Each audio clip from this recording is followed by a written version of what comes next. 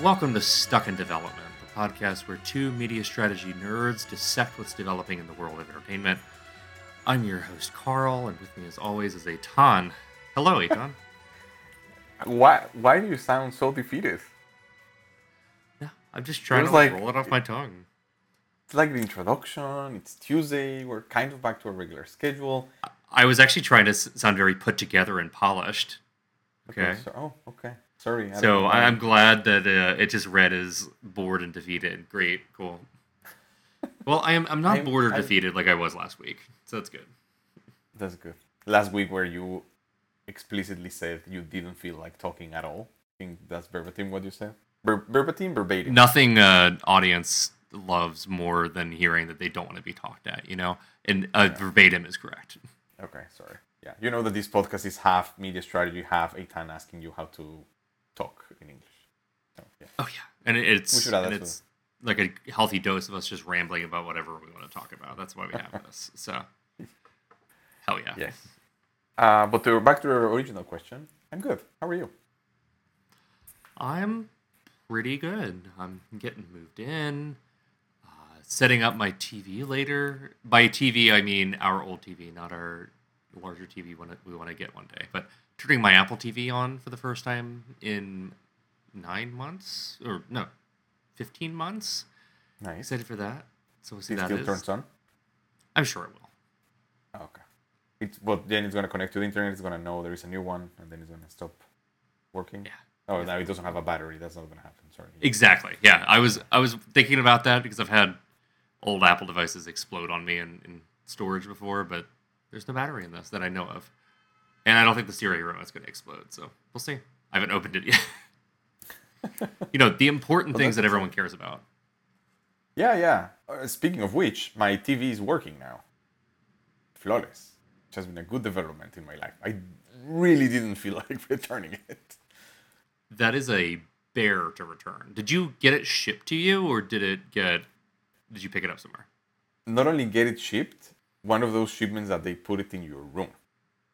It's not like I'm not that fancy. I didn't choose it. Best Buy, if you order it in Best Buy, they bring it up Yeah, to your place, which is all the that's difference. And nice. then those boxes, you know, those modern TV boxes that they don't have a floor.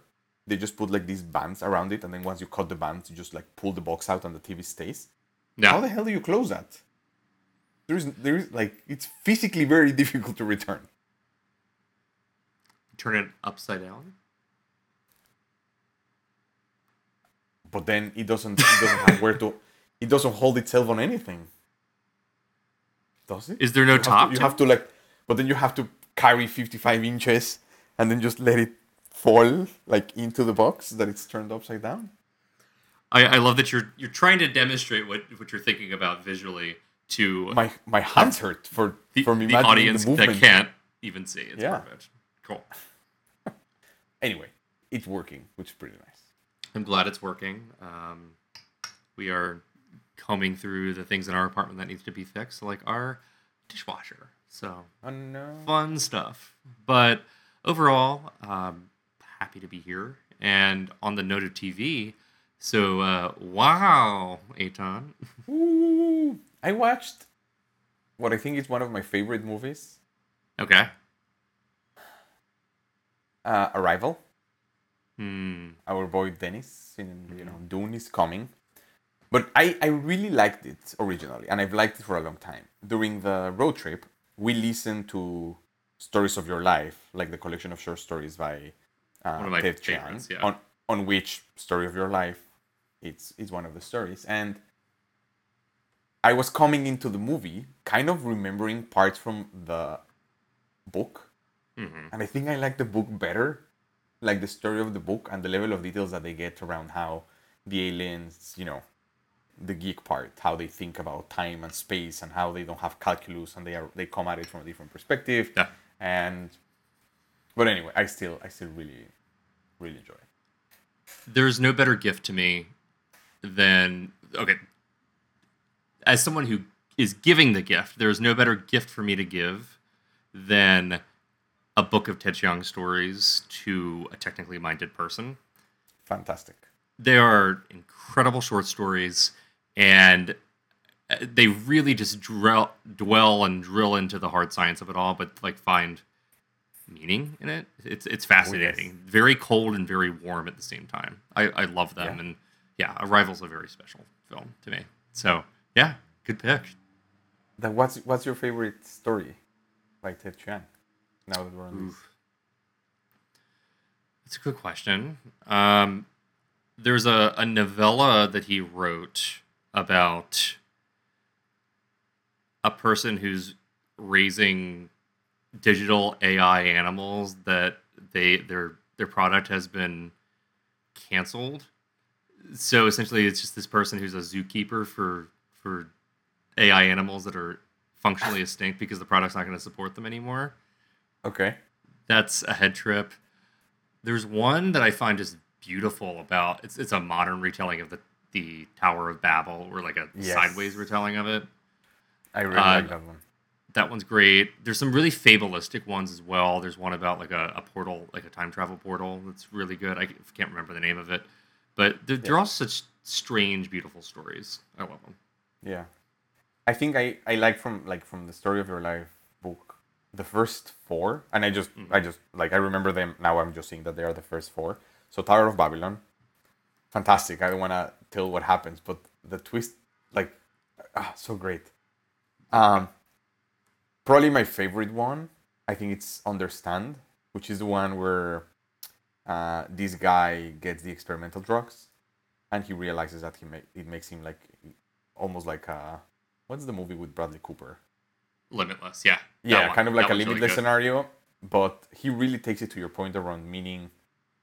Like you really understand how this guy becomes so smart that he sees like three, or 10 steps ahead from anything, and then Yeah, he encounters a person that also thinks 10 steps ahead, and then that last chapter, I guess, when they meet and the conversation that they had, because they're both, I don't know, it's incredible the way he can describe these things that are philosophically complicated, and it breaks you, which is great. And then the yeah, third one is Division by Zero, yeah, which is by, yeah, this mathematician that realizes that what was it, zero equals one, or zero doesn't equal zero, or whatever, and her whole life view falls. Anyway, Story of Your Life in general, fantastic. Story of Your Life specifically, that story about that Arrival is based on, great. Arrival, the movie, fantastic. I had forgotten how great the soundtrack is. Do you have it on your physical vinyl collection?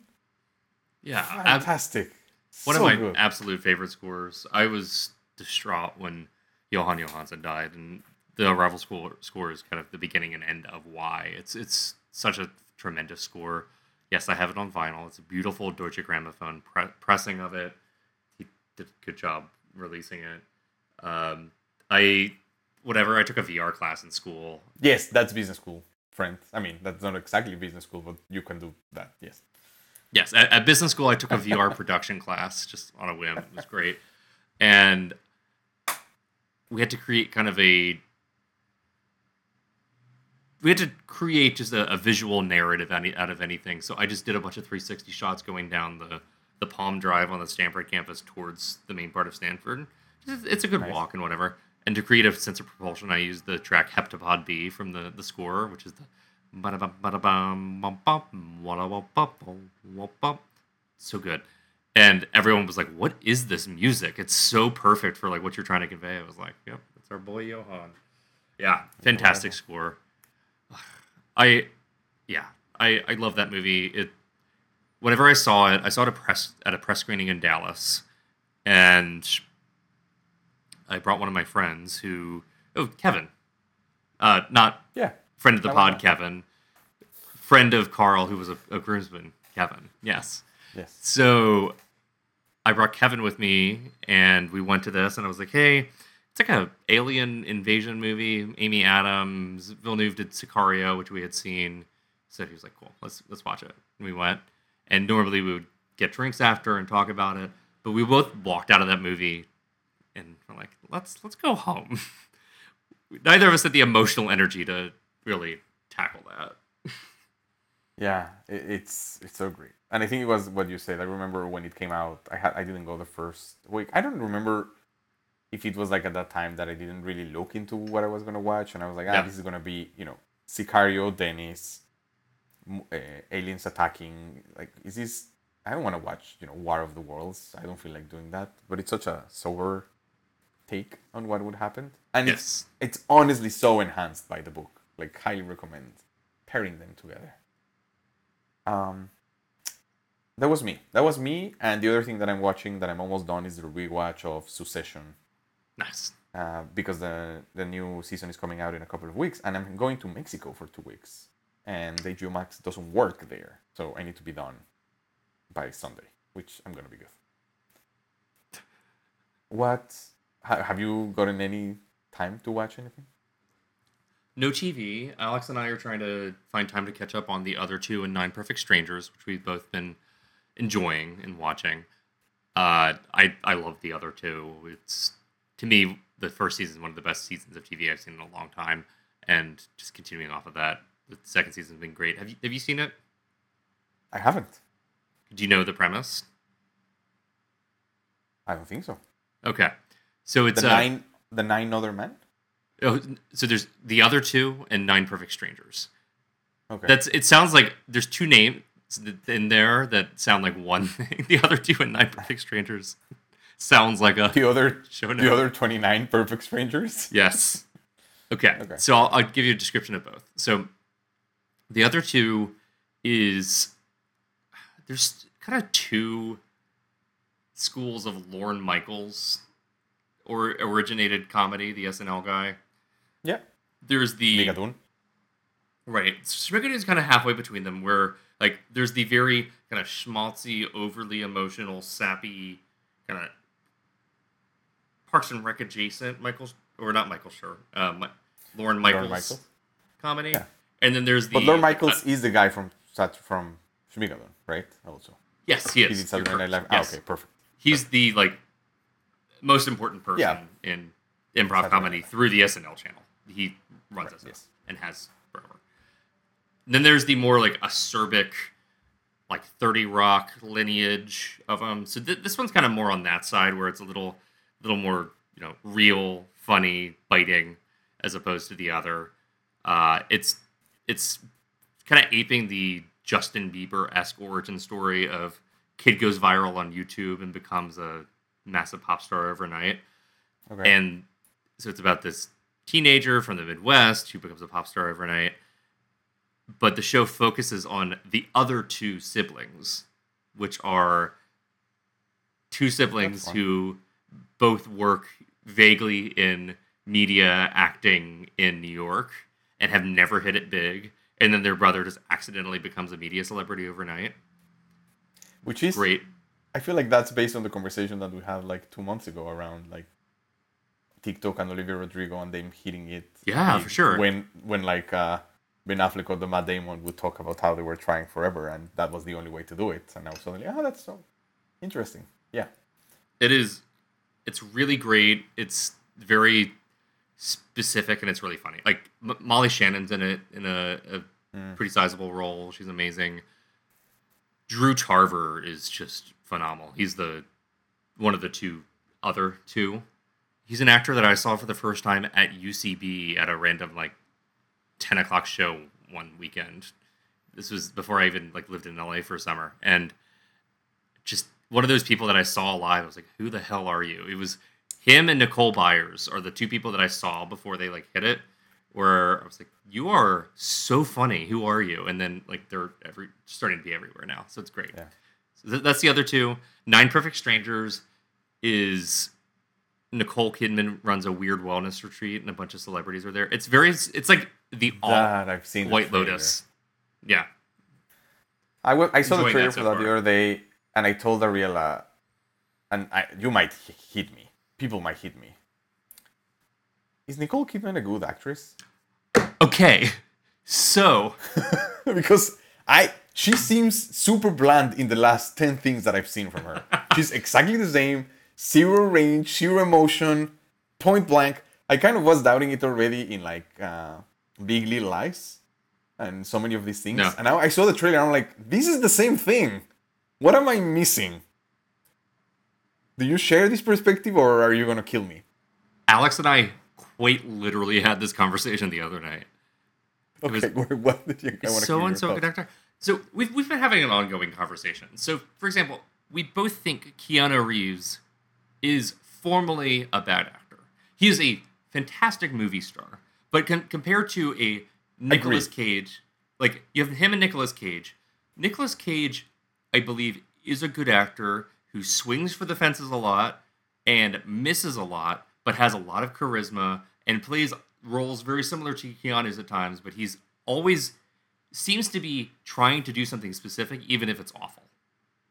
Whereas Whereas Keanu is so charismatic and so beautiful that he can do whatever the hell he wants, and it's watchable, and that's fine. Like, movies don't need someone who's a good actor for a movie to be great.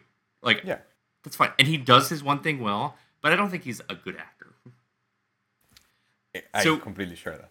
Cool. And I still think Keanu is better than Nicole Kidman. So we have this ongoing conversation, like, about, is so-and-so actually good, or is so-and-so actually bad, or whatever. And when we started 9 Perfect Strangers, I leaned over to Alex, and I was like, okay, is this going to be normal Nicole Kidman? Is this going to be Ice Queen Nicole Kidman? Or is this going to be really weird and ticky Nicole Kidman? Like, where she's just doing a lot to do a lot, and it doesn't quite gel. And I leaned over to her, and we both bet on the Ice Queen Nicole Kidman, which has been kind of her lane for the last decade, more or less. Yeah. And it's actually, like, bizarrely ticky and compelling. It's... We both are split on her in this role. Melissa McCarthy, on the other hand, is phenomenal. Maybe the best she's ever been and the best part of the show. I love her. She's a great actress. She's a great actress. Yeah. Yeah. Nicole Kidman, I don't know if she's a good actress. I haven't figured it out. I love a lot of movies she's in. I dislike some movies she's in. But I think it's another thing where it doesn't matter because she's a movie star and she's hot and she's charismatic. So there we go. But I think it does you do start to wonder more when it's like, oh, is she that charismatic?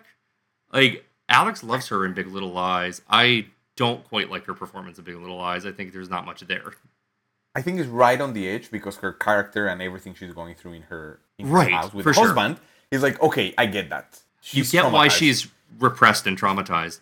But also... Exactly. She has to be very calm. She's not going to show emotion. I kind of get it, but it's also on the line that is like, but she's giving me nothing. I still don't know. Right. Which is the same...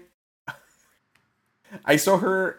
And I remember thinking this for the first time that I saw, like, Aquaman on a plane, like 2 years ago. And being you can't judge her off Aquaman, but okay. I know. Okay. But I was just like, I'm going to keep an eye out. You know, like, this is weird. And then, probably, it wasn't right after, but, like, Bombshell? Yeah. Big Little Lies around the time, The Undoing. You probably in The Goldfinch. I still haven't watched The Goldfinch, but... The Goldfinch is like her Big Little Lies performance, but light. Oh, we're good. Right. Okay, so the last 10 days. That's the last 10 years. Oh wow, that's very funny. I'm so glad I wasn't like kicked out of the Zoom and you stopped the podcast. Never heard of Carl again because it was truly like just for the trailer. I was like, I don't know. Okay, so Eyes Wide Shut is one of my absolute top 3 favorite movies, if not top. Ask Me on a Good Day, and it's my favorite movie. And she's great Which one? in Eyes Wide Shut. Eyes Wide Shut. Which one is your favorite movie? That one. Like, that's one of like 3. Oh, I thought you said this one is my favorite, and Eyes Wide Shut is one of the top 3. But got it. No, sorry, continue. No. On any given day, Eyes Wide Shut is my favorite movie. Got it. It rotates in and out. And she's quite good, especially in a monologue that she delivers while stoned. / she's doing this in the twilight of her marriage to Tom Cruise in the movies about that. So I will stick up for that performance, and I will stick up for that movie because I love that movie. So therefore, she is a good actress. But I'm not going to kick you out of this chat. Okay. She's also she's the bad guy in Paddington. Right? She's great in Paddington. Okay, there we go. Exactly. Yeah, she's not Hugh Grant in Paddington 2, but she's great. Yeah, I'll stuff you, which is, bear. I guess, Great line reading. great. No, yeah, and she was like there 10 years ago. But anyway, that's very funny. So that was our Nicole Kidman corner. And Oh my to God. actually answer your question here, the thing I have been watching this week is I went and saw The Card Counter, and I wanted to use this to talk about I signed up for AMC's subscription service. Not AMC to Plus. rewatch. AMC Theaters. Sorry. Oh, I was gonna ask if I realized to that was rewatch confusing. Mad Men. No, But whenever you you have watch it on Mad Men, I'm just going to DVD. buy it all on Blu-ray. So we're good. Exactly. So, what level of AMC stubs are you? The highest. You have an AMC close mean, to you? Yeah, by virtue of being in one of the most expensive zip codes in the world, it is the highest tier. It's Which priced is- on zip code more than anything. No, but you know how there are 3 tiers? One is like you can watch all the movies. Another one is like you get 20% of tickets, and another one is like you get free popcorn maybe. So there's the free AMC Stubs tier, and then there's the AMC Stubs A-list. This was very confusing. And then there's also an A-list entourage where you can join it with other people. But there is one free product, which is a reward system where you sometimes get free popcorn and stuff. And then there are 3 tiers that, depending on your location, you can get upgrades based on the tier. But if you live in an expensive zip code and are going to a theater in an expensive zip code, you have to have the highest tier. So that's how they break it out. Got it. It's zip Okay, code. because I have one, or I used to have one, that was like $20 a year Yeah. or $30 a year. Yeah. But it gave you a discount. It didn't give you anything for free. Right. Yeah. But okay, so you have one. How much do you pay? So it's $24 a piece for Alex and I per month. But we were trying to go to so there's 3 major. Don't they have one that is like all you can eat, or like once a week that is like Yeah. 50? No, it's $24 a month, and you can go 3 times a week. That's the highest cap.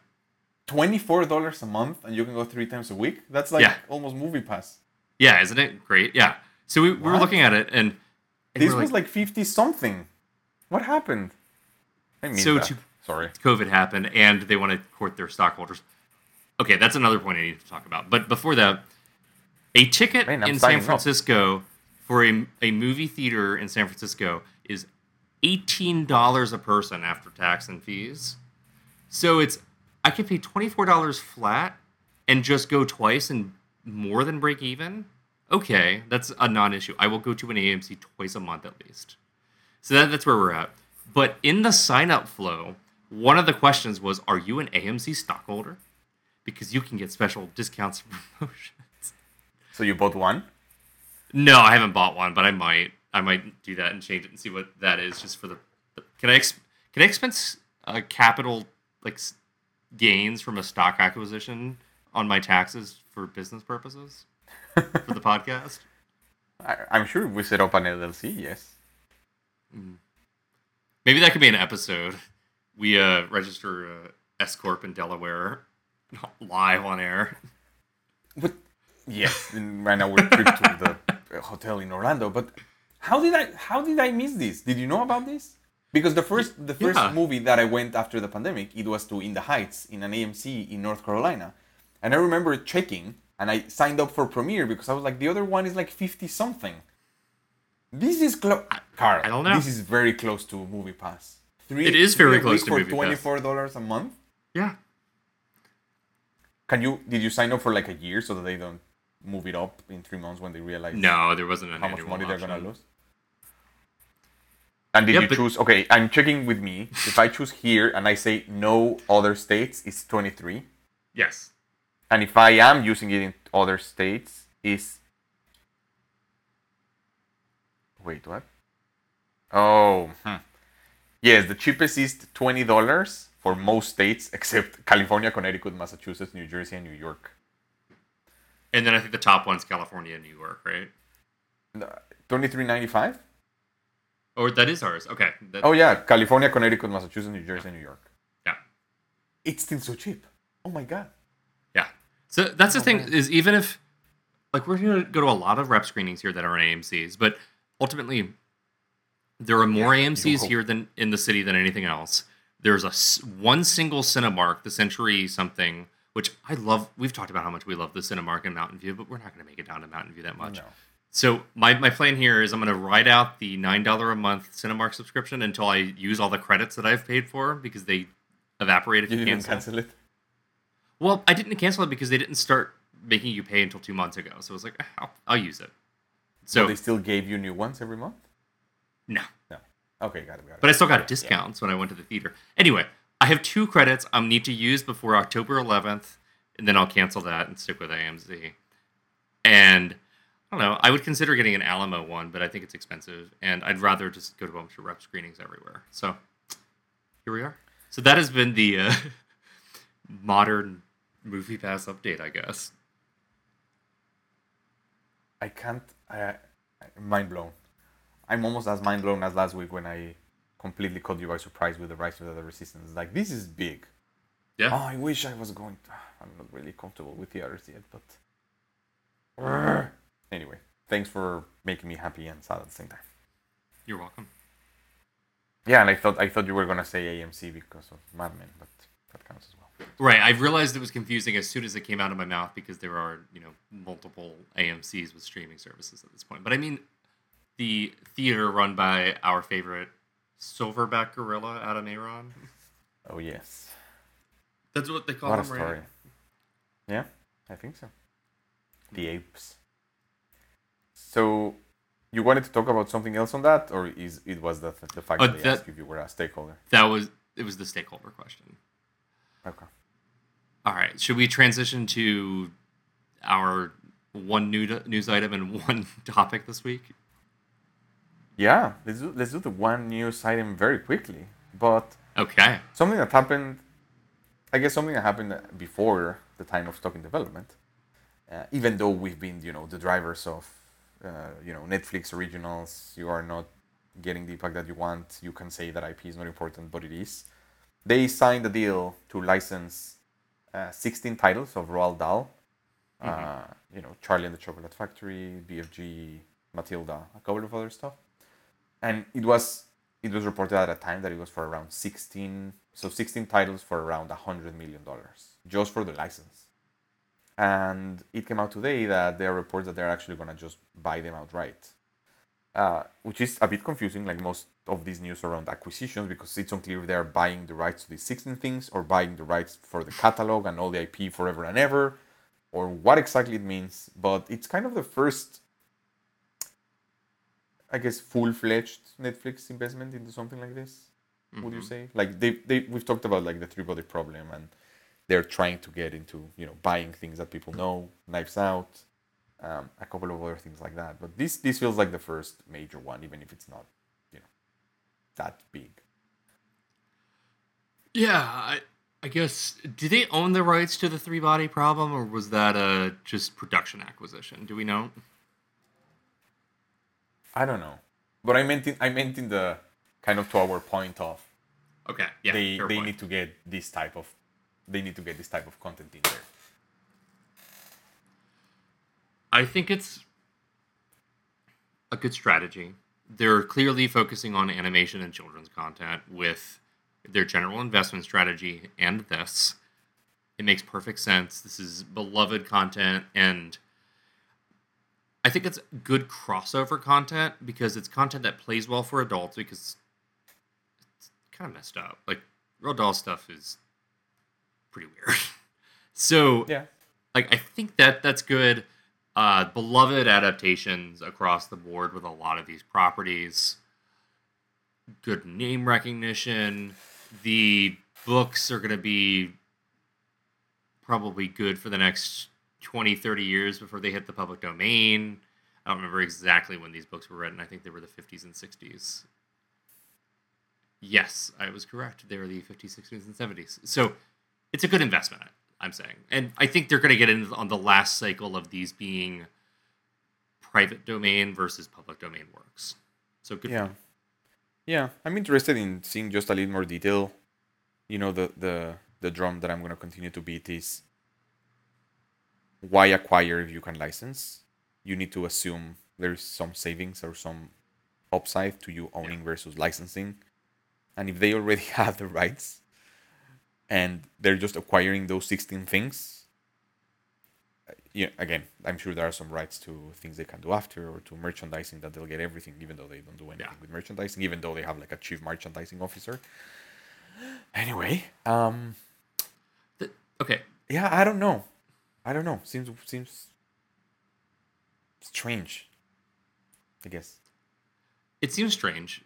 I will play devil's advocate with myself just now with the fact that as evergreen as this IP is, which that is a disgusting phrase, but as evergreen as the IP is, I can't think of much other IP that's not like already in-housed at one studio where there's not canonical versions of everything already. Like there's a canonical Matilda film, there's a canonical Willy Wonka film. The Charlie and the Chocolate Factory And film is quite good. yeah, and a remake, right? There is a canonical Exactly. and a new one. They're both good. I'm sure they could redo the BFG. That's not Spielberg's finest, but like, But Fantastic BFG Mr. Fox, Wes Anderson made a Roald Dahl adaptation, so that's pretty canonical. Like, Yeah. I think it's difficult to top these. I mean, Zemeckis' Witches didn't top Nicholas Regg's Witches. the last are. BFG Rogue, was not Reg. Disney's.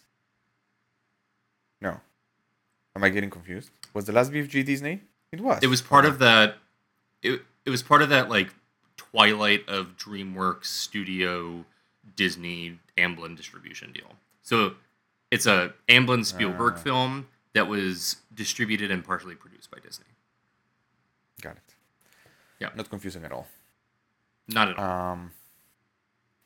Yeah, I think that's the biggest thing. Is like, I get the point of there isn't that much self standing, and everyone is trying to grab whatever they can.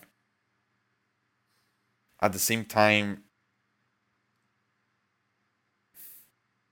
I don't know. I think I can see both arguments around. Yeah, this is them being very careful. They're paying probably a couple of $100 million. They're not paying billions for anything. This is something that they've seen up close and they know what they're gonna do. At the same time, it's like, is this desperate? They've said all along they don't care about this.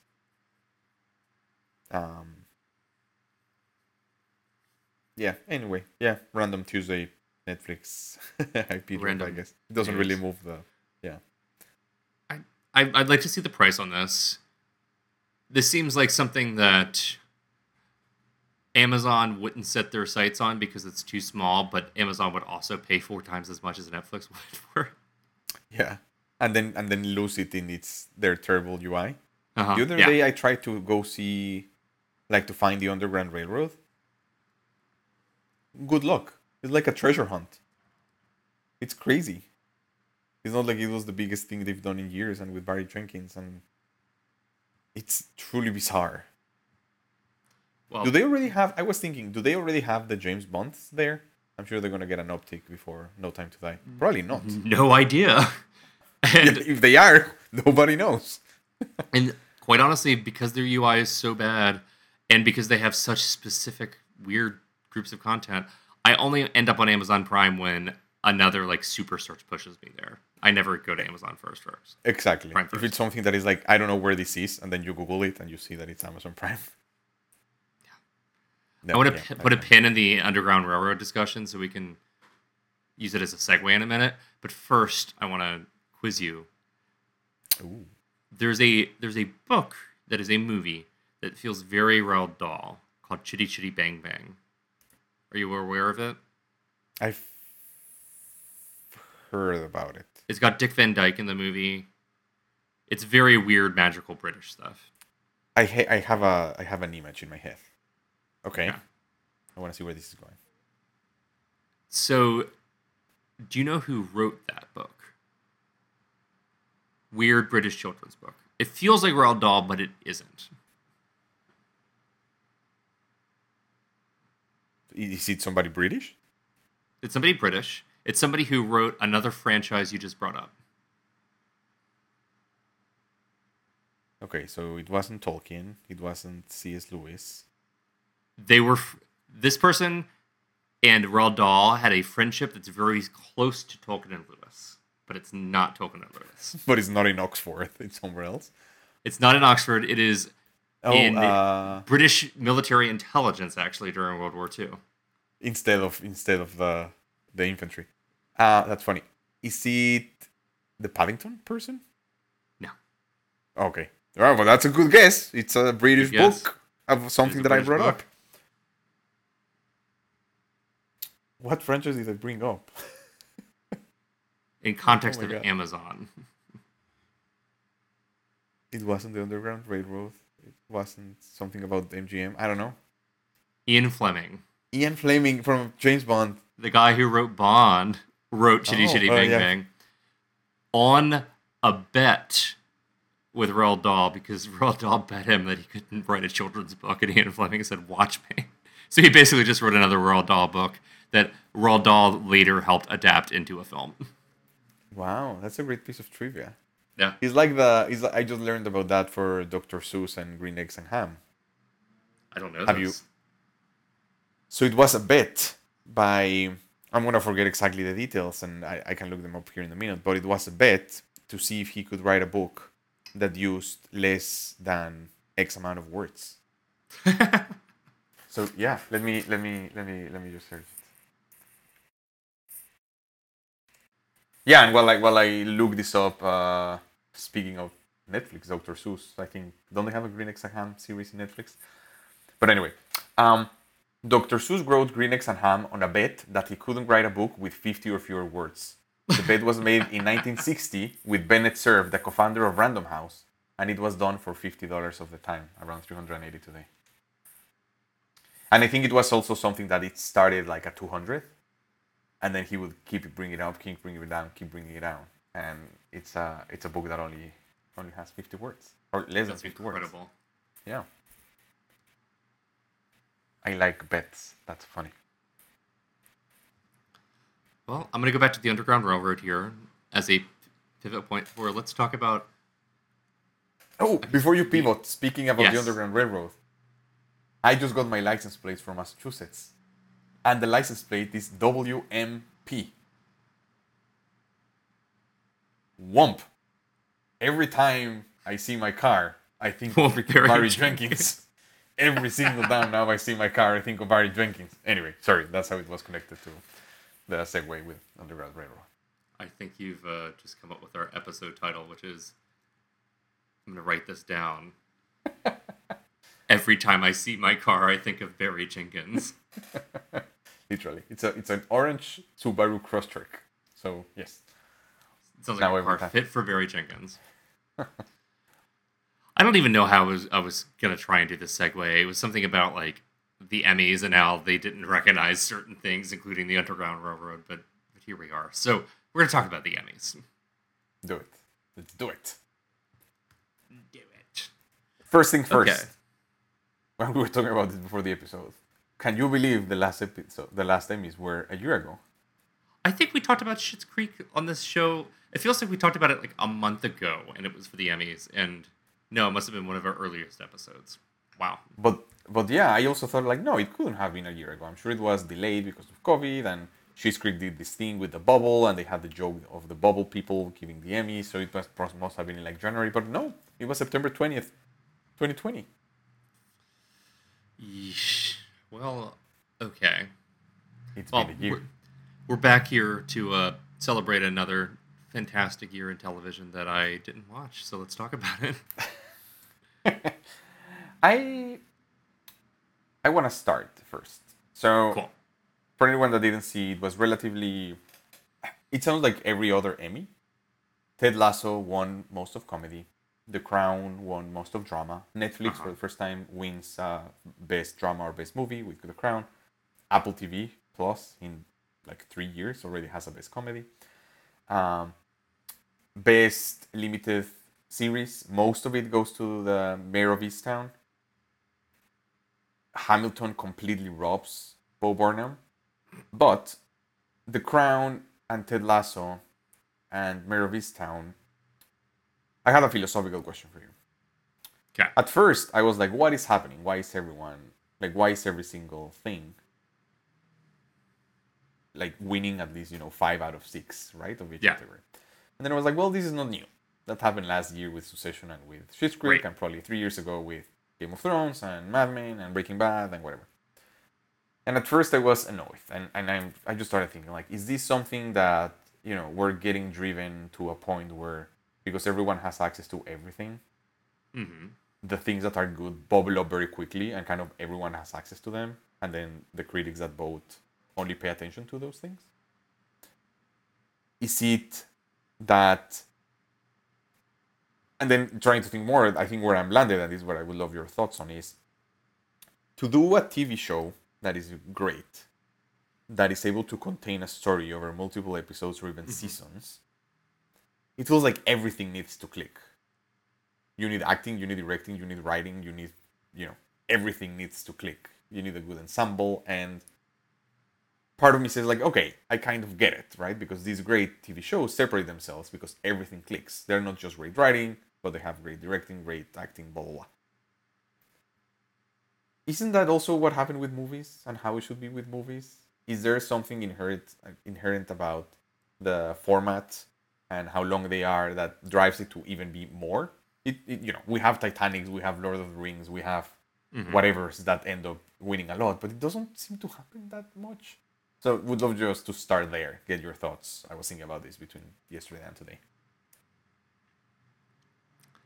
So there's a lot to touch on there. Let me see if I can parrot Sorry. it back to you and Hopefully it understand wasn't your question. a lot of rambling. Yes. So your question is, why are there more sweeps of awards in TV than film? I think that's the second question. I think the Okay. first one is there a good reason why there are sweeps in TV shows that are so consistent? Yeah. If yes, why doesn't that happen more with movies? So yeah, kind of two questions. I think you've most, based on your rambling ask of the question, I think you've mostly reasoned out what my point of view here is, which is absolutely. I think there's just a sourcing cost to actually being able to watch all of these things and to track all of these things. And there are probably as many seriously eligible TV shows a year as there are seriously eligible films, except a film takes 2 hours, 3 hours max to watch. Mm-hmm. Whereas a TV series, like to watch all of it, takes upwards of 8 hours. So I think ultimately, yeah, you kind of go with the heuristic of, oh, everyone likes this, let me watch this. Sure, I'll give it to this. This seems like their time. I think that explains why every year there's certain things that bubble up, especially in like your years where it's like Watchmen or Succession, right? Where it's something that's been around for a little bit, maybe it's sophomore season or it's a limited release show. There we go. Mm-hmm. But I truly cannot explain like how the hell Modern Family won what, like 6 best comedy Emmys in a row. Like Something like that, yeah. was that just all anybody watched? I quite like Modern Family, but I truly do not understand that. And you have that, whereas stuff like Jim Parsons winning like 7 Emmys for Big Bang Theory, which I think he admittedly deserves because he makes that like thing Yeah, a it's all character, him. you know? Yeah. Right? Yeah. Like he's a great performance in a show where you need some compelling performances to make it work. So To make it the most watched show in television for like right, 8 yeah. years in a Like, row. Yeah. so I'm all for people winning multiple Emmys, but it's just strange when it's something like Modern Family where it's like, does anybody think Modern Family's pushing the needle in any way? Is this anybody's favorite show? Why the hell is it this way? So I can't explain the multiple sweep thing, but I definitely think you're onto something with the like 1 year sweep. This is the year for it thing. Yeah. Yeah. I have to say, like, I did end up rationalizing it from the perspective of when you find, and it's happening because I'm rewatching Succession, when you Yeah. find a show that everything clicks, it's kind of a shot of like adrenaline, and I don't even know what the right bodily secretion is, but like, not secretion, whatever. Anyway, yeah, I can see that happening, but I think I really like what you said around pushing the needle, which is what is the point of the words? right? And we've talked about this, but it's like let's say it's to celebrate the best of the industry. We've talked about how self-aggrandizing it is and how let's pat ourselves in the back and make a party out of this so that other people can watch. Uh-huh. But it does sound like the point is to to celebrate what we can do and where this is going. If you're Netflix, I know this is it's not black and white, but if you're Netflix and objectively you have the shows that are the most watched by anyone, Yeah. do you care if you win an Emmy? If you're already Yeah. if The Crown is already the most watched by whatever percentage, is it nice? Sure. Is it gonna look cool in some CVs? Yeah, I get it. But does it objectively change anything for them? Does it move the needle at all? And if it's not, why? And this is impossible because in the voting there is no breakdown of this. But I think what you said is what I would love to see, like the moving the needle. Let's do something a little bit different. And listen, I really like Ted Lasso. I think it's great. Is Hacks better? Yeah, probably. Is it completely different? I don't know. Hamilton beating Bob Burnham is bananas. It's like just ridiculous. And I don't know. I don't know if there is that dimension that we need to just consider beyond, oh yeah, I turn off the TV and I have fun for the last hour. Yeah. I think more rambling. I think you're onto something here where with so much to celebrate, if you're truly trying to compartmentalize the performances and the talent and the creative behind all this stuff, then it's probably very rare that one show has the best of everything every year. I always find it kind of... And also, to your point, what is creativity if not doing something different? Or something new? Right. Like, and I think I'm always intrigued by the directing Emmys because they've become just kind of like... It's strange because it seems like, okay, we want to give Jason Bateman an Emmy, so we're going to give him an Emmy for directing. But was that the best directed episode of a year? Probably not. No. Barry Jenkins is here, so I guess Barry Jenkins needs an Emmy. Like, Underground Railroad was probably the best directed thing. I'm not disputing that, but it's just such a strange category. But I like that it's divorced much more from the top prize, just because directing in TV is a for-hire job 9 times out of 10. Like, in the case of Underground Railroad, Barry Jenkins is the showrunner. He's directing it. He has full creative control. Usually, it's somebody who comes in, is a gun for hire, maybe he's an actor who wants to do some directing, and shoots an episode, and then you can actually try to, like, objectively be like, is this well directed? Whereas for the Oscars, film and production and everything are usually so tied to the directing talent, and there's so many below the line items that go to a director. I always struggle with, shouldn't the best film of the year also be the best directed? Maybe that's just a like bullshit altruist stance on it, but it's kind of hard. Like, I can understand how the best directed TV show of the year might not be the best TV show of the year, but I feel like the best directed film of the year should be the best film of the year. But I feel similar to, like, and I know this ends up going back to what are awards, and then people want to decide how many awards to give based on how much time the broadcast should last, which seems backward. But like Watchmen, a couple of years ago, right? Creative, doing something different in storytelling, in whatever you want. Yeah. Damon Lindelof probably should have won an award that doesn't exist. Right. Because I get that it's writing, and I get that it might win Best Series, but there is something there about weaving a concept and creating a way of storytelling, or, I don't know what that is. And I don't know if that's something that I want, that I'm like, yeah, give me something that takes into account this new way of... I don't know if there is a worth around being able to create an awesome story that is told over multiple pieces, where each one lives on its own, where it connects, where I don't know what that is. It's almost like the Tonys that is the best book, and I don't know what the best book means because it's not best lyrics, it's not best music, it's not Right. best story. And I feel like there is something like that. We should create a best book for the Emmys that nobody really understands, but that focuses on that. And I'm sure people understand what the best book award is for. Apologies, don't shout at me. But I want that. I want that Damon Lindelof, you did something very cool. Thank you, award. Right. Yeah. And once in a while, you get that over in the like the Creative Arts Emmys or the Oscars with the honorary awards and whatnot. Like you have that wild Walt Disney Oscar where it's an Oscar statuette with 7 tiny Oscar statuettes attached Oh, to it. yeah. Because that's the sort of thing you should give an award to. It's like, oh, we don't have a best animated film, feature film category because one has never existed.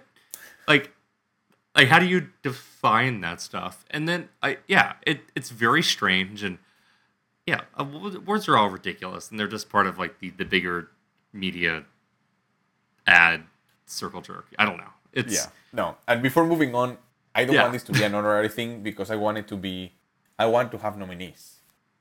I want there to be voting around it. I want this to be a thing where there is a conversation and we compare and we talk about how people do different things and they can all be celebrated even if their take on creativity or innovation is different. I think you just For created example, critics even- awards, Aton. but the I don't know. Like I keep thinking of, and this is of course biased based on what I like. But what was the show last year? Devs. Yeah. I remember watching Devs and being like, "Oh my god! Like this is messing with my mind. I need to make a Yeah. thing out of this. I need to watch it at night. I want to turn on the light. I want to turn off the lights. Yes. I want to increase the sound. This is awesome." And it's like. Do they win best directing? Fine, no. Do they win best series? Fine, no. Do they win any acting? I think they should have maybe, but no. But there is still something very amazing that nobody talks about because there is no very specific box where you can put it as the best blah. So let's just do the blah award. I don't know. I think what you're getting at here is that it's frustrating that kind of the most important thing about these awards, which happens quite a bit, less so, but quite a bit still today, in the Oscars, where it's a film nobody's seen. Mm-hmm. Like, I might have seen it, you might have seen it, but people that aren't listening to this podcast probably haven't like paid attention to it. And then Parasite wins Best Picture, and it's like, oh, I guess I have to go watch a Korean film tonight. Yeah. That's cool. That's very cool. You rarely see that with the Emmys, and when you do see it with the Emmys, it's something like the Kaminsky Method, where you're like, what the hell is this? I'm not going to watch the Kaminsky Method. This just seems like a tax write-off for Michael Douglas. Why do I need to watch this? The one thing that came out of these Oscars that I was like good for them, I May Destroy You. Best writing, I think, for limited series, Michaela Cohen won. Yeah, I Great, awesome. Thank you. haven't seen At least it one yet, thing. but I have heard that. Yes. Okay, but again, it's best writing for limited series, and it doesn't compete on these drama and comedy, Right. prestige sections. I don't know. I don't know. Okay, time out real quick. I don't know. Yeah. I kind of think if this is a good place to end where we just talked about the Emmys rather than talking about the Emmys. Yes. Sorry, I got very worked up over awards and whatnot. Hey, quite honestly, I didn't know what we were going to talk about with the Emmys, and I think just having an existential conversation about why do the Emmys exist, what do they mean, rather than trying to dig through like dozens of shows I have heard of, and like 4 I've actually sat down and watched this year, despite having more time than ever to watch TV shows. So I don't know. I think we've covered what we can uniquely cover about the Emmys right now. You want to transition Yeah. to AUAs? Yeah. I feel fine not talking about comparing Cool. performances that I haven't watched, even though we sometimes do that. But we only do that for like box office. We don't talk about if a movie is good if you haven't watched it. But we did the same thing here, We talked about kind Yeah. of the cultural import of Netflix having a big show versus, talking about The Crown, which I'm seeing a season of because it's dreadfully boring but well acted. So and now it's the best movie, and it's the best directing. Sorry, the best drama, the best directed, the best written, the best actors, the best.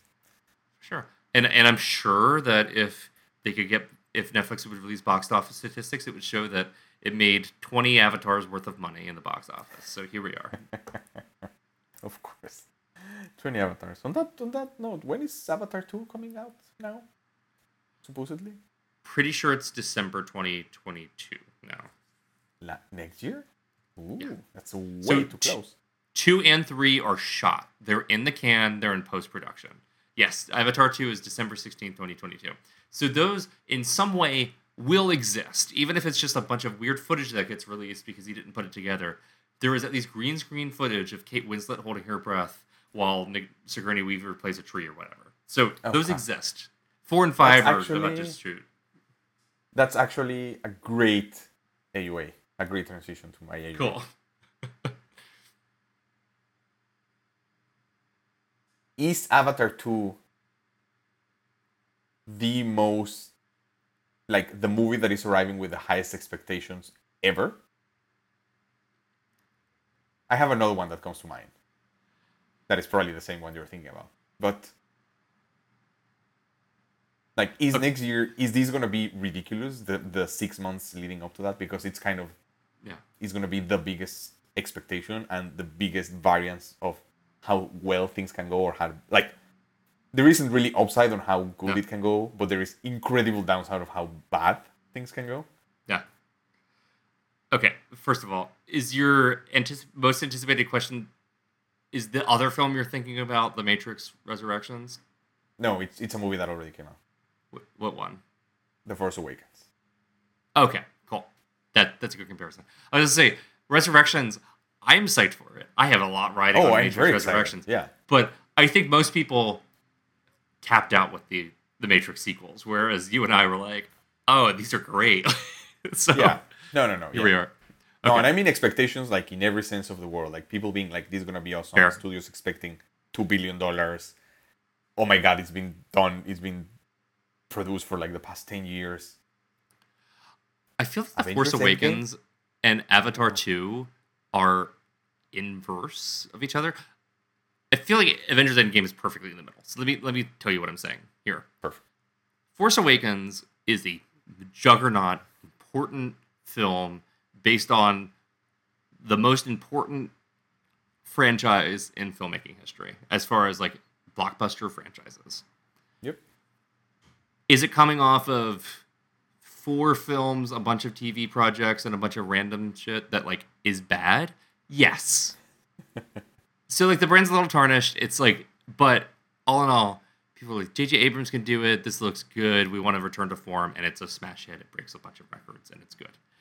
I think there's a lot riding on that one. And it was sort of, Disney spent all this money for it. Is it going to survive, or is it going to just become bad, weird Star Wars again?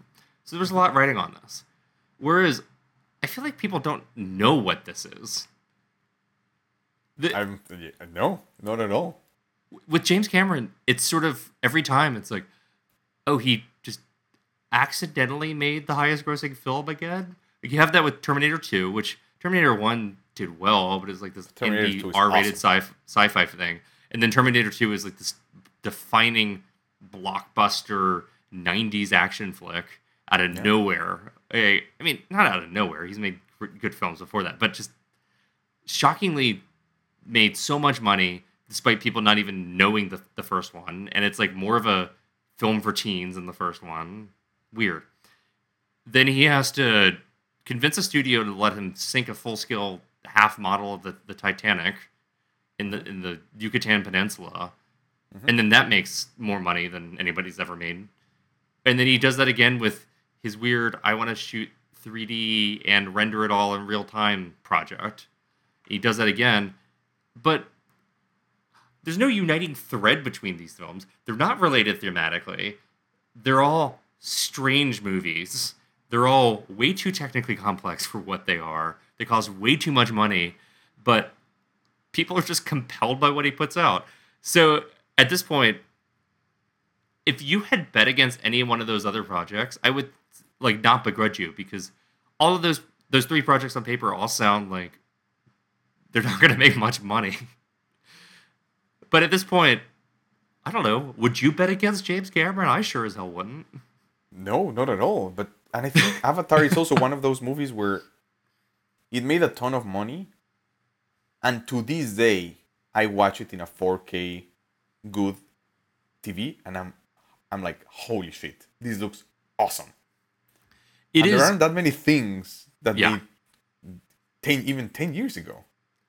It is a film that's aged spectacularly well. Not just the visuals, which still hold up, still look good, look better than most things produced today. Yeah, But on top of that, everyone made fun of it for just being like Pocahontas in space or whatever. But now you watch it and you're like, oh, it's a simple, primal hero's journey narrative. It works. It holds together better than most things I'm watching right now. Cool. This is good. This is timeless. Great. yeah, and that's what I mean. But it's also one of those things where I feel like if you ask the average person on the street Right. if they know there are three more coming, they're gonna be like, no. I don't bet if think you it's ask kind the of average- a film Twitter only. No, more people know about this is because it's ridiculous how much they've been delayed, etc. But I don't think right now they're as expected as like last year when it comes out and the trailer comes out. I feel like it might be crazy. Okay, before you moving to your AUA, why is Avengers Endgame in the middle? Sorry, that's an AUA within an AUA. Because it was a known entity that had never missed. Yeah, okay. That's why it's in the middle. Like the misses were stuff like Thor: The Dark World, where they immediately followed it up with something that like people watched. So Yeah. I think what happened with Endgame, which is funny, is that I was like, okay, I liked Infinity War, but they're not gonna miss. And I remember coming out and being like, oh, not only did they didn't miss, this was great. And yeah, I'm curious to see what happened. The only thing you missed around this, the story of James Cameron and what he did and how he got there, was how he made this movie and then he lost the Best Director Oscar to his ex-wife, which I think is very funny.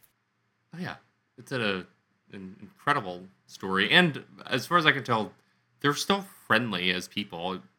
It's just sort of James Cameron wanted to go make his expensive movies and dive in the Marianas Trench in his submarine more than he wanted to be a husband.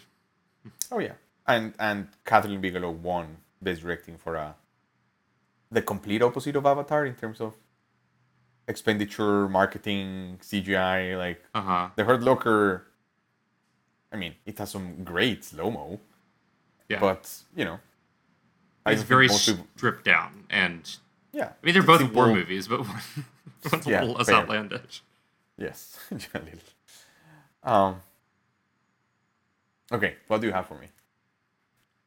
If you could create a TV award ceremony from scratch, what would you do?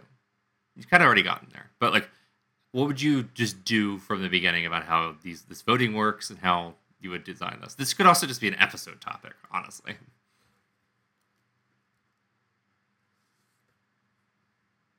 That's interesting because I think it would definitely depend from when am I coming from. So let's say I was in charge of them from the perspective of, let's say I was Steven Soderbergh in last year's Oscars, and I was thinking, I want people to watch it because right now, you want to find out live, so that's kind of why you do it. But like I found live about everything from the Emmys and Twitter, and it was fine. Yeah. And there was a moment where Conan O'Brien goes up the stairs and celebrates with Colbert, even though he lost. But yeah, you can see that later, and it's fine. Right. I think there is something to be talked about of making live things innovative. And I say that because I was thinking, have you heard of what Monday Night Football is doing with the Mannings? No. Okay, so they have the main broadcast. It's in ESPN, regular, good old person play by play. Some analyst explains what's happening, replay, whatever. Yeah. If you go to ESPN 2, they have the game, and then they show Peyton Manning and Eli Manning. They were both very famous quarterbacks. Peyton, one of the best of all time. Know who they are. Sorry. The Colts and the Patriots. Yeah. Nope. Nice. The Giants. Yes, Eli is Giants. There you go. and I Colts and hate him Giants. because he beat Yeah. the Patriots twice. Anyway, Look at me. and it's I got 3 guesses and I got 2 of them in 3 guesses. Okay. yeah, I'm pretty proud. Thank you. Pretty good. So it's them watching the game, and you can see them live all the time. Like they have a camera on their face, and they're just Yeah. talking, and showing and explaining. And is it completely revolutionary? It's not, but it makes me kind of want to watch it. Like the game yesterday, I wasn't going to watch it. I was on the gym, and then I was like, oh, I heard about this Manning thing. I want to see that. That sounds interesting. So we talked about this in everywhere, but like there is something about making it worthwhile to be live. And I think that's connected to what I was saying about the awards themselves. What is right now the things that I care about as a consumer? Am I gonna watch Ted Lasso more because it won? Mm-hmm. Probably not.